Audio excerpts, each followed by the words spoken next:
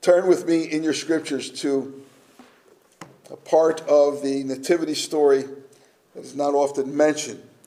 It's Matthew chapter 2, beginning of verse 13, the portion of scripture that was just read to us a few minutes ago.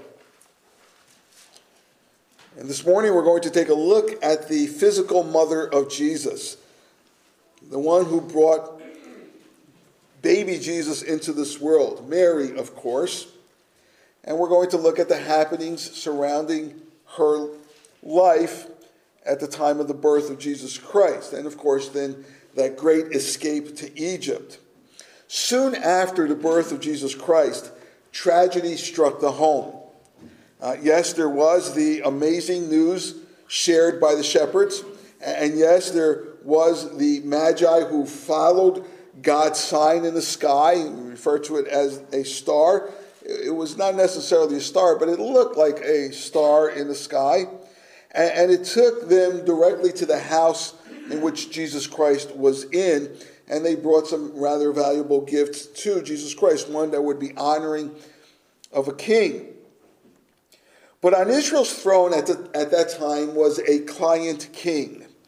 A client king is a king who rules under the patronage of another authority, who rules, yes, but only to the extent that a greater government allows him to rule.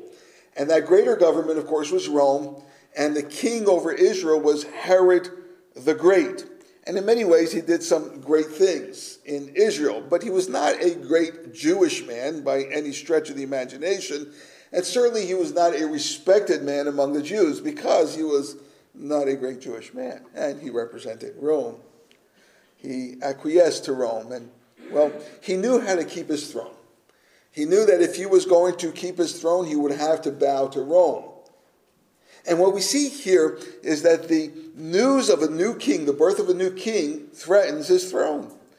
And so Herod reacts quickly, he reacts secretively, and he reacts fiercely in order to keep his throne. So to better understand Mary, let's take a look at what's happening here during the great escape to Egypt, beginning at Matthew chapter 2 and verse 13. Again, a portion of the Christmas story that we don't hear too much about, and yet it is crucial, as we'll see as we move along. After the birth of Jesus Christ, you may be surprised that Mary's mentioned in chapter 2, verse 11. Take a look at it, Matthew 2:11. It reads this way: "And going into the house, they saw the child with Mary, his mother," referring to the wise men. "They saw the child with Mary, his mother, and they fell down and they worshipped him." Now, notice here, it says that they worshipped him, the baby, Jesus Christ. They did not worship her, and neither does it say they worshipped them, but rather him, Jesus alone. And then, of course, as we read earlier, verse 13, Mary is noted. An angel tells Joseph, "Rise, take the child and his mother," that is Mary, "with you, and you are to escape to Egypt." Mary is not mentioned again in the book of Matthew until 30 years later. Are you surprised? Jesus Christ is now an adult in chapter 13. And in verse 55, he's back in his hometown of Nazareth. That's where he grew up. And in teaching, this is how the people respond. "Isn't he the son of Joseph the carpenter? Is not his mother called Mary?" That's what the people were thinking as they listened to the adult Jesus, the 30-year-old Jesus teaching. Now, he had just finished teaching masterfully a series of spiritual truths through parables. And the public listened, and they listened. And this is how they responded. We're offended. In fact, look at what chapter 13, verse 57 reads. In regards to the people of Nazareth, the people that were listening to the fine, wonderful, great teaching of Jesus Christ, verse 57 says, and they took offense at him. They were offended. They were offended by his wisdom. They were offended by his teachings.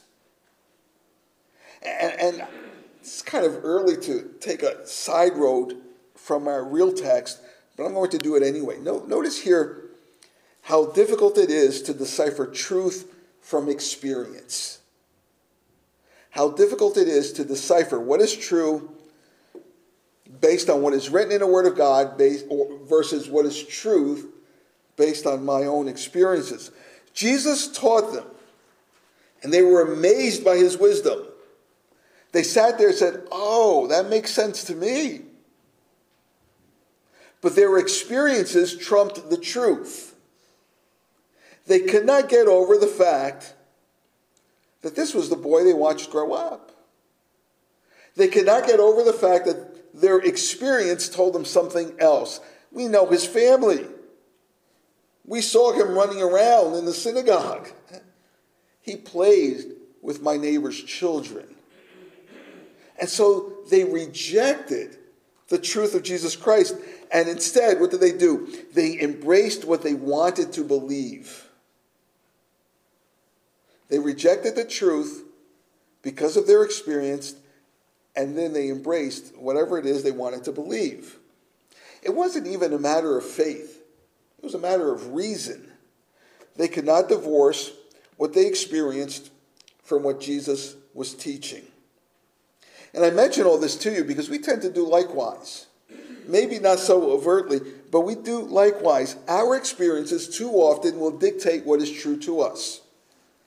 We read it in scriptures, but our experiences are different. And what do? Normally, generally, most people will say, well, this was my experience. The Bible must be either wrong or misinterpreted, because my experience tells me otherwise. And we tend to believe our experiences even over what the scriptures say. And the result is that we end up believing in lies, things that are not true. Often we end up with spiritual convictions, with doctrine that are simply not true. My friends, experience should never tell you what God's truth is. Let God's word speak for itself. When we let what others have done or taught, and that becomes our experience, instead of looking to the scriptures, we end up in deep theological, doctrinal, spiritual trouble. Let the Bible speak for itself. It's very able. We have to keep our fingers in the text. Likewise, don't allow church culture, whatever the culture of the church may be. Well, this is what we did in my church. This is what we do in my church. This is what we believe. Don't let church culture dictate truth for you. Let the scriptures speak for themselves. And it is the job of the church to develop a culture that comes alongside of and embraces what the scriptures say. Amen. How often I have been told, well, the church I used to go to, and they'll tell me this is what they believe, this is what they used to do. Hey, I'm not going to go argue with them, but I can say this. What does the Bible say? What does the Bible expect of us? How should we respond? Let the scriptures speak for themselves, and let the scriptures become our truth. We believe in sola scriptura. Sola scriptura, we really believe in sola scriptura. Sola scriptura means that the Bible alone has authority for our faith and practice.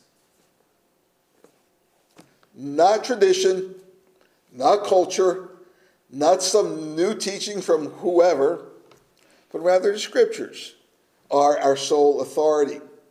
And in all honesty, it's difficult enough to abide by what the scriptures say. We certainly don't need to look outside the scriptures for more. Let's stick to what we have here.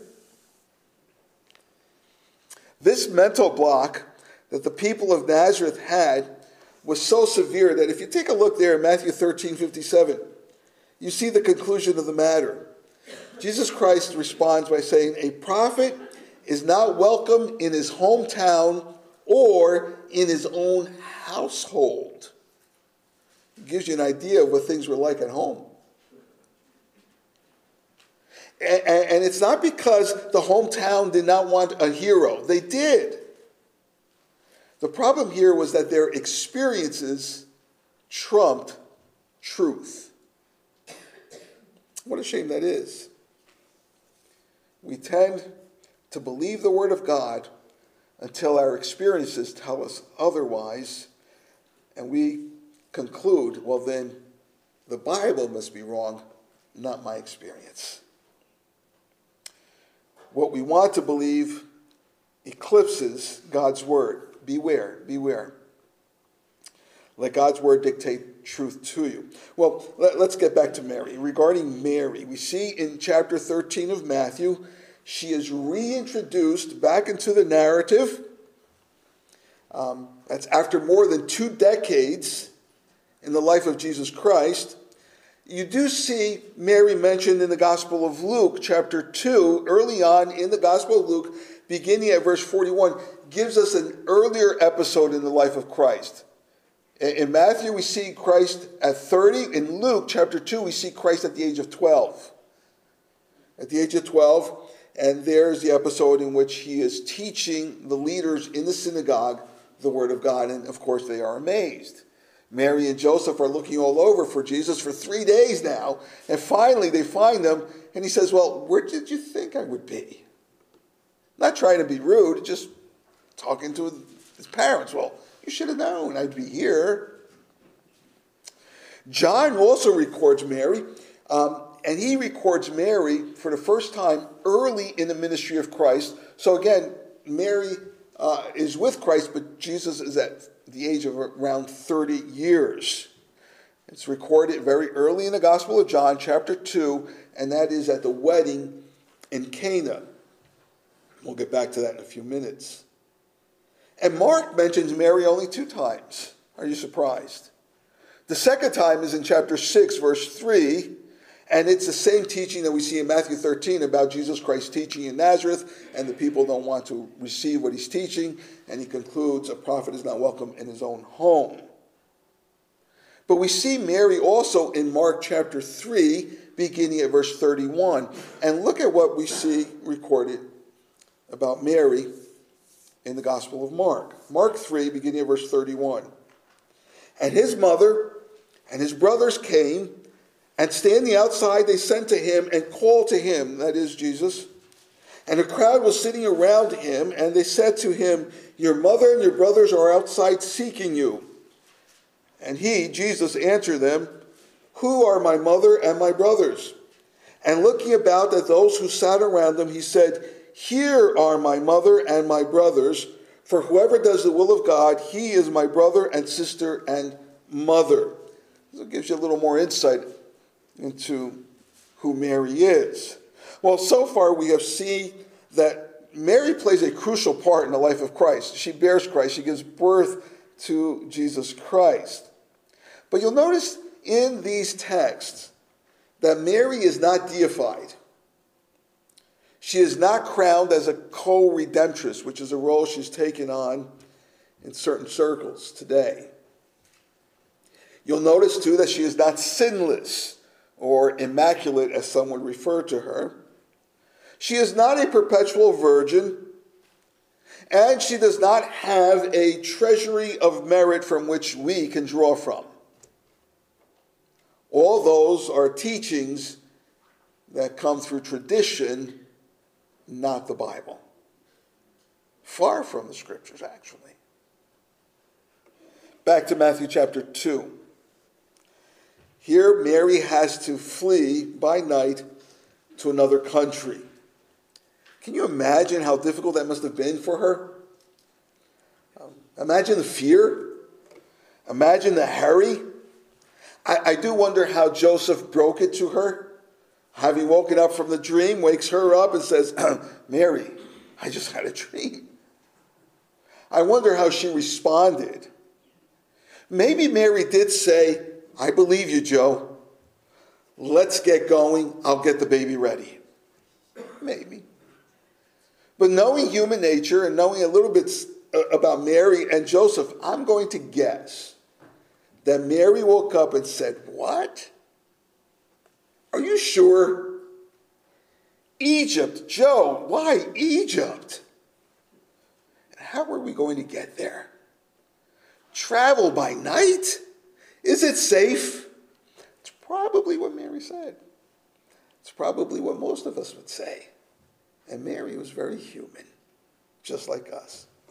Well, it must have been a harrowing experience. Keep in mind that they're not running to save their own lives. They're running to save the life of their baby. They want to take care of this baby. And not only because it is their baby, their precious little baby, but because a promise comes with this baby that he will be the king and he will rule forever and ever and ever. So they certainly want to save this baby. Take a look at what we see in Luke chapter 1. And in Luke chapter 1 and Matthew chapter 2, we see the crossroads between faith and practice. Here the two come together. A person's faith and how a person lives. Luke chapter 1 and verse 32, faith and practice meet. It reads this way. This is the angel Gabriel speaking to Mary. And he says, this baby that's going to be born to you, that you don't even know is in your womb, he will be great, and he will be called the Son of the Most High, and the Lord God will give to him the throne of his father David, and he will reign over the house of Jacob forever, and of his kingdom there will be no end.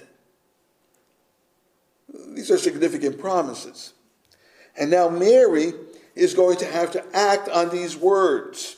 Now notice that Mary does not say, Joe, you know what Gabriel said. Nothing's going to happen to the baby. I need to get a little more sleep. It was a rough day. She doesn't just cross her arms and just sit back and say, well, God's got this. He's going to take care of this. No, Mary has to act on the words of God. Not in order to help God, no, but in order to carry out the will of God.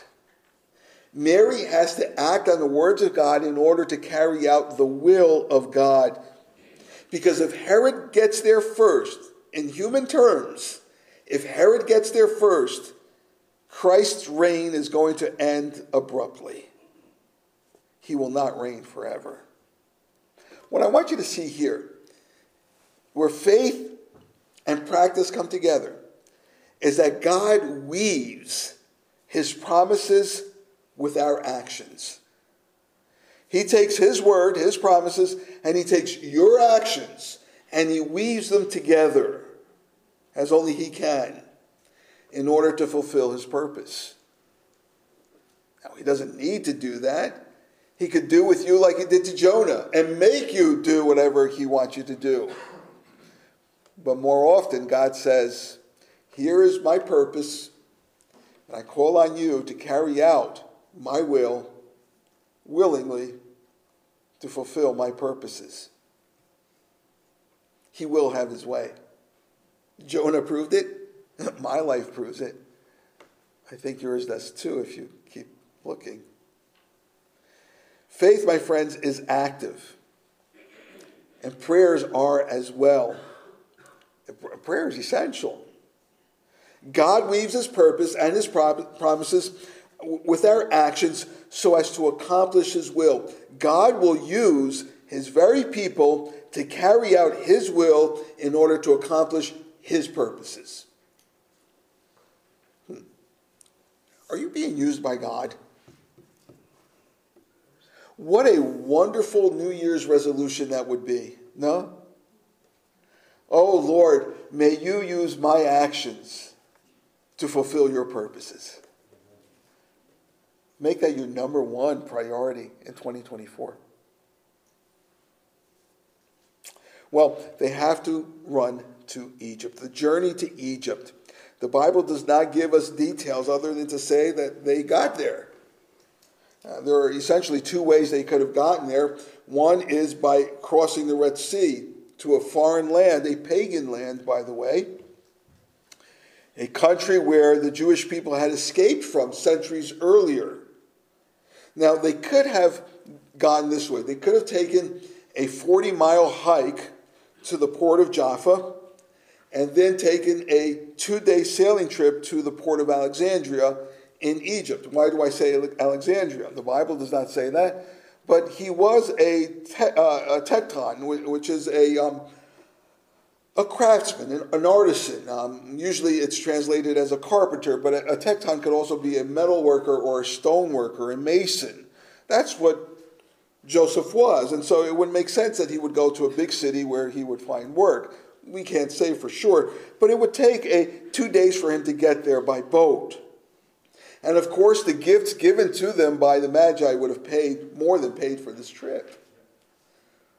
Or they could have gone the long way and walked across to Egypt, and that would have taken about 2 months. We don't know what they chose to do, but they got there. You'll notice at verse 13 in Matthew chapter 2 that Joseph is given very clear instructions. In fact, he's given 5 commands by an angel. We don't know if it's Gabriel or not, and actually it really doesn't matter, but it's the angel from the Lord, gives him 5 commands and says, rise. That is, get up. This is during a dream, so it suggests that this was at nighttime, that he was sleeping at night. I don't think he was taking a nap on the couch. Rise, get up. That's first command. Number 2, take the child. That would be Jesus. Number 3, take his mother. That would be Mary. And flee to Egypt. And remain there until I tell you otherwise. Which, of course, then is a promise that this angel is going to visit Joseph once again. And that does happen in the year 4 A.D.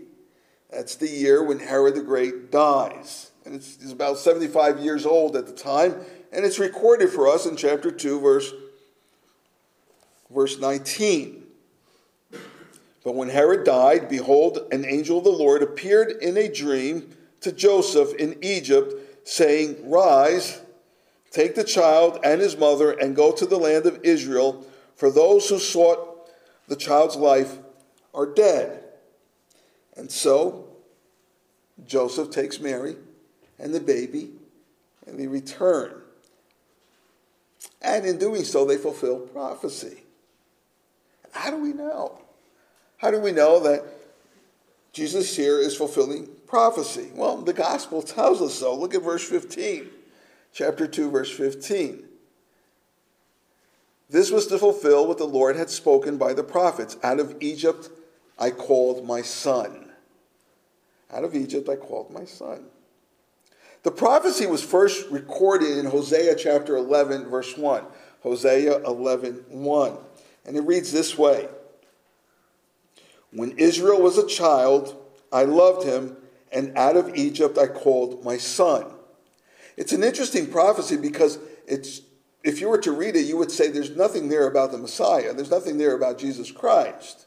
In fact, if you were to read the entire chapter, you see it's about the past history of Israel and the future of Israel before they are overtaken by enemy nations.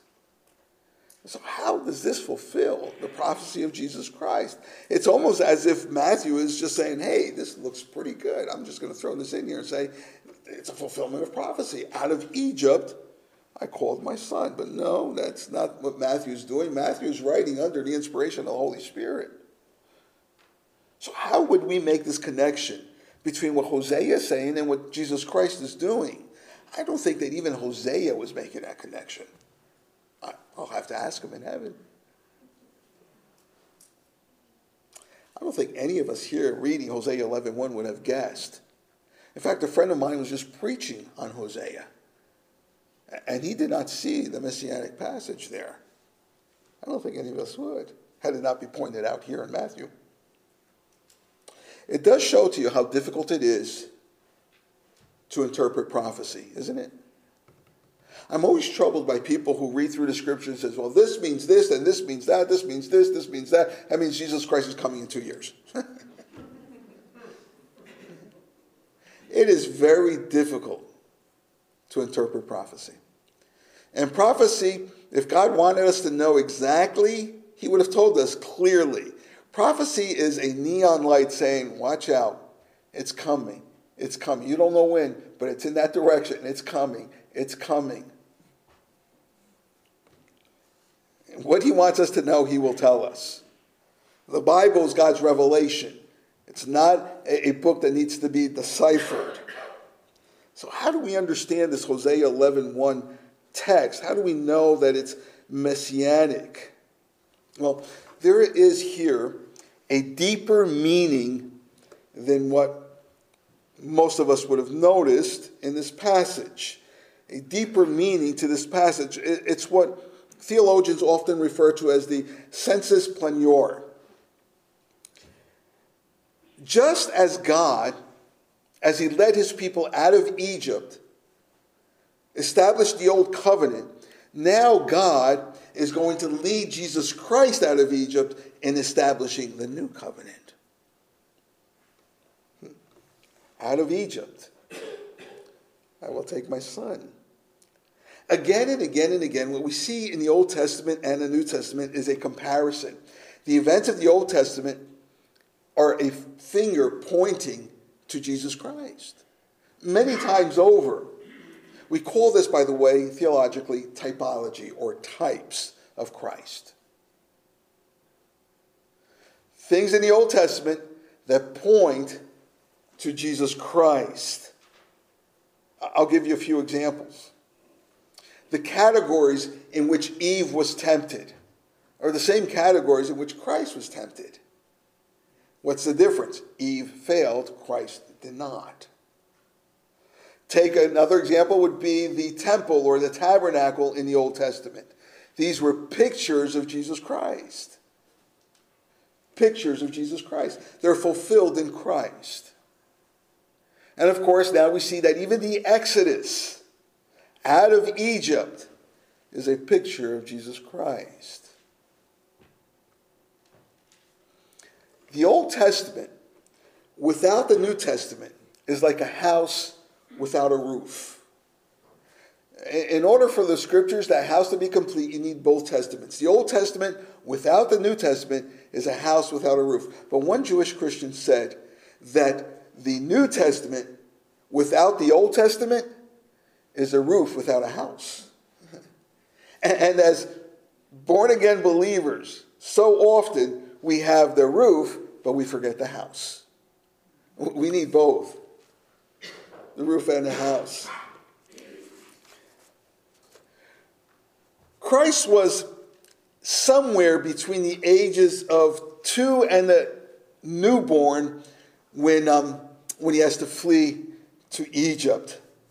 And why do I say that? Well, if you look at chapter 2, beginning at verse 16 through 18, we see that King Herod slaughters all 2-year-olds and younger in the city of Bethlehem and within that region. Which tells us that when the Magi did get to the house of Jesus Christ, he was not necessarily a baby in a manger, but rather, possibly, likely, he was a toddler running around the house saying, why? Why? Why? As the 2-year-olds normally do. And what happens here at chapter 2, verse 16, Herod slaughters all the 2-year-olds. Why? And under. Why? Because he is afraid that this king is going to grow up and take his throne. Historically, we call this the massacre of the innocents. And what I find amazing is that right here at the very beginning of the life of Jesus Christ, when he's just a babe, it begins the commotion around Jesus Christ. The historical commotion that Jesus Christ brings into this world. And it has not yet ended, and it never will. Jesus Christ is the pivotal individual in world history. Everything moves according to that reality, and all the commotion that comes with it points back to Jesus Christ. Because of his reality, because of his truth, because of what he was teaching in Nazareth, it was true. It was true. I've been listening to a podcast regularly, and he ends the podcast with these words. He says, and those rumors of grace and redemption, they're all true. Don't worry. Everything is going to be fine. It's so true. It's so true. Those rumors are true. But because not everybody accepts it, there's the great commotion around Jesus Christ, which does bring a little consternation as to what in the world the angels were saying in Luke chapter 2, verse 14, and on earth peace. Peace on earth. Isn't that what the angels said? Isn't that what our Christmas cards say? No, the Charlie Brown cartoon got it right because they read the whole text.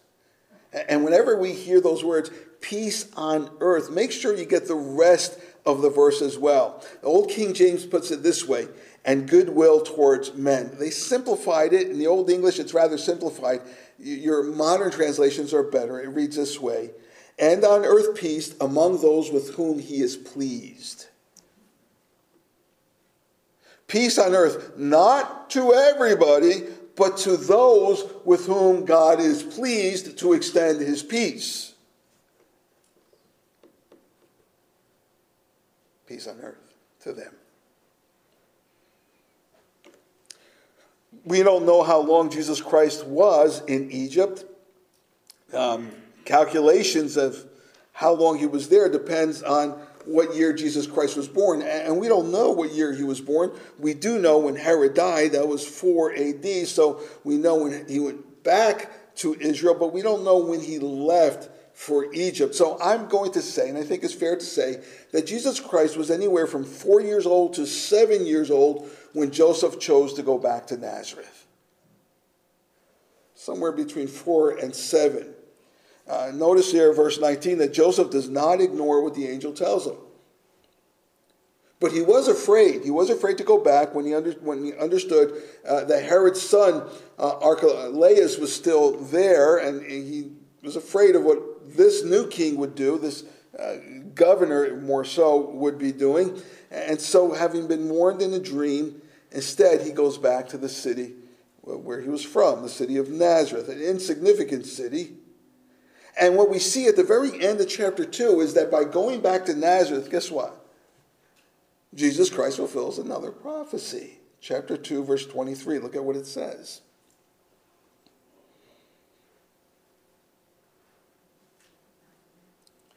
And he went and lived in a city called Nazareth, so that what was spoken by the prophets might be fulfilled, that he would be called a Nazarene. He would be called a Nazarene. But here's a little surprise to you. Absolutely nowhere in the Bible does it say that the Messiah, that Jesus Christ, would be called a Nazarene. So where's Matthew coming from now? There is no prophecy that says, hey, there's the Nazarene. There's no such prophecy. But what I do want you to see here is that the prophecy is indeed fulfilled, because this is what the Bible does say. It speaks about the Messiah, Jesus Christ, being of humble, unimportant, insignificant pedigree. That where he's from and who he is, his background is of no significance whatsoever. And that is to say that Jesus Christ did not come from Beverly Hills. He did not have a posh penthouse on Park Avenue. In fact, Nazareth was such an insignificant city, insignificant little town, that his very disciple Nathanael said, can anything good come out of Nazareth? It was a despised little town. In that region, 50 miles from Jerusalem, were some significant cities. For example, Hebron, Shiloh, Gibeon, Bethel. Nazareth was a small and obscure town, never even mentioned in the Old Testament. But all these bigger towns, cities, were passed up, and instead Nazareth was chosen. J.C. Ryle writes, this was humility. You see, by going to Nazareth, prophecy is being fulfilled because Nazareth was an insignificant, derided little town. And anybody who came from Nazareth was, who needs him? Get away from me. You're a nobody. To be called a Nazarene was not a compliment. If somebody called you a Nazarene, you would put your head down and walk away. And so when the Bible says that prophecy was being fulfilled, that Jesus was called a Nazarene, it was speaking about how he would be ridiculed, how he would be despised. That's exactly what Isaiah 53 talks about how Christ was despised. And there was nothing in him that would make us attracted to him. Not his physical features, not his background, not his home. A Nazarene. But as we move through this text here, through all these details in regards to the birth and then the escape to Egypt, we're still wondering, why was Mary chosen? Of all people, why Mary? Why did God choose Mary? Well, the Bible does not tell us why Mary was chosen. Why did he choose you to be his own? The Bible doesn't tell us. But we thank the Lord for it. But what we do know, based on the descriptions we do have of Mary in the Gospels, not in tradition, not extra biblical writings, no, in the Scriptures, what we do know of Mary is that most likely she was young. Why do we say that? Well, one, she was not married, and two, she was a virgin. In that culture, it was very common to get married at the age of 15. Here we have a young lady, unmarried, likely to be in her teens. And I would say she probably did not wear blue all the time, as we see in the pictures. We also know, based on what we see in the Scriptures, that she was not perfect. The Scriptures never describe Mary as a perfect person, or much less a divine person. Her natural birth would ensure that she was not perfect and that she was not sinless. There was no Holy Spirit intervention in her as there was in the conception of Christ. In fact, the Bible even tells us her father's name. But notice also, at the cross of Jesus Christ, we see her imperfection. Not because of a sinfulness in her, but we see her humanity, her imperfection. In John chapter 19, verse 26, when Jesus Christ is hanging on a cross, he looks to John, the disciple, and he says, "Behold your mother." In other words, take care of Mary. And then he looks to Mary and says, "Behold your son." In other words, he'll take care of you. If Mary was an adult divine, an adult person who was in any way to be worshipped, she would not need somebody else's care. But we see her lack of perfection mostly in the Gospel of John chapter 2 at the wedding in Cana. There, Mary did not understand who her son was, and she did not understand what her son was to do. And Jesus Christ looks to her and pretty much tells her just that in John chapter 2, verse 4. "Mom, you don't know what you're talking about." So it goes to show you how purely and simply human she was. We also know about Mary is that God chose her and that whatever God does is right. So it was a good thing that he chose her because God never does anything that is wrong. There's no need to question him. Now, what God does is not always understandable, but he will fulfill his plan. And he'll never do what is wrong in a process. And he will weave your actions with his purpose in order to accomplish what he desires to accomplish. That's what he did with Mary. We also know that Mary was favored by God.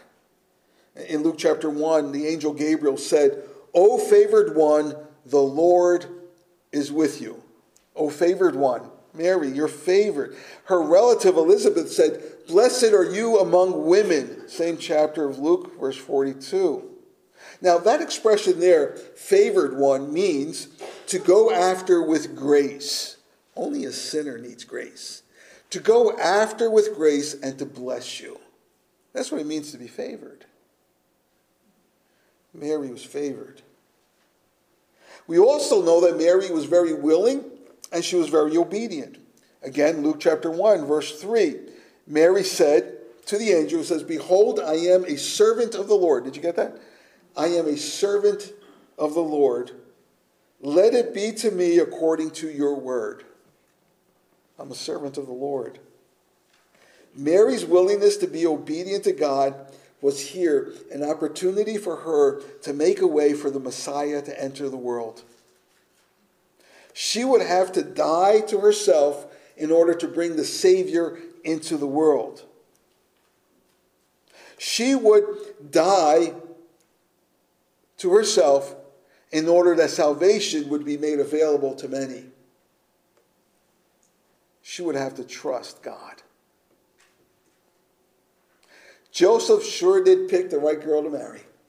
No question about it. My friends, being in God's service is not a death to your dreams and your aspirations.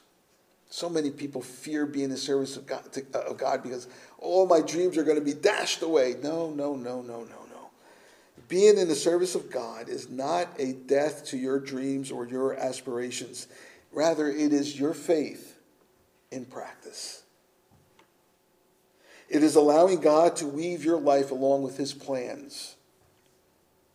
It is simply replacing an inferior, self-seeking dream with a greater, a superior, a far superior aspiration. Aspirations that will affect eternity when you're in God's service. Aspirations that will be recounted in heaven. They will talk about these events in heaven.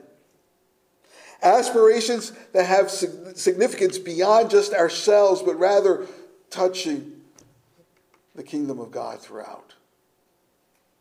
That's an aspiration. Aspirations that will land in the lap of God. And he'll weave your aspirations with his purposes. Serving God means that you are content in letting God be God over your life.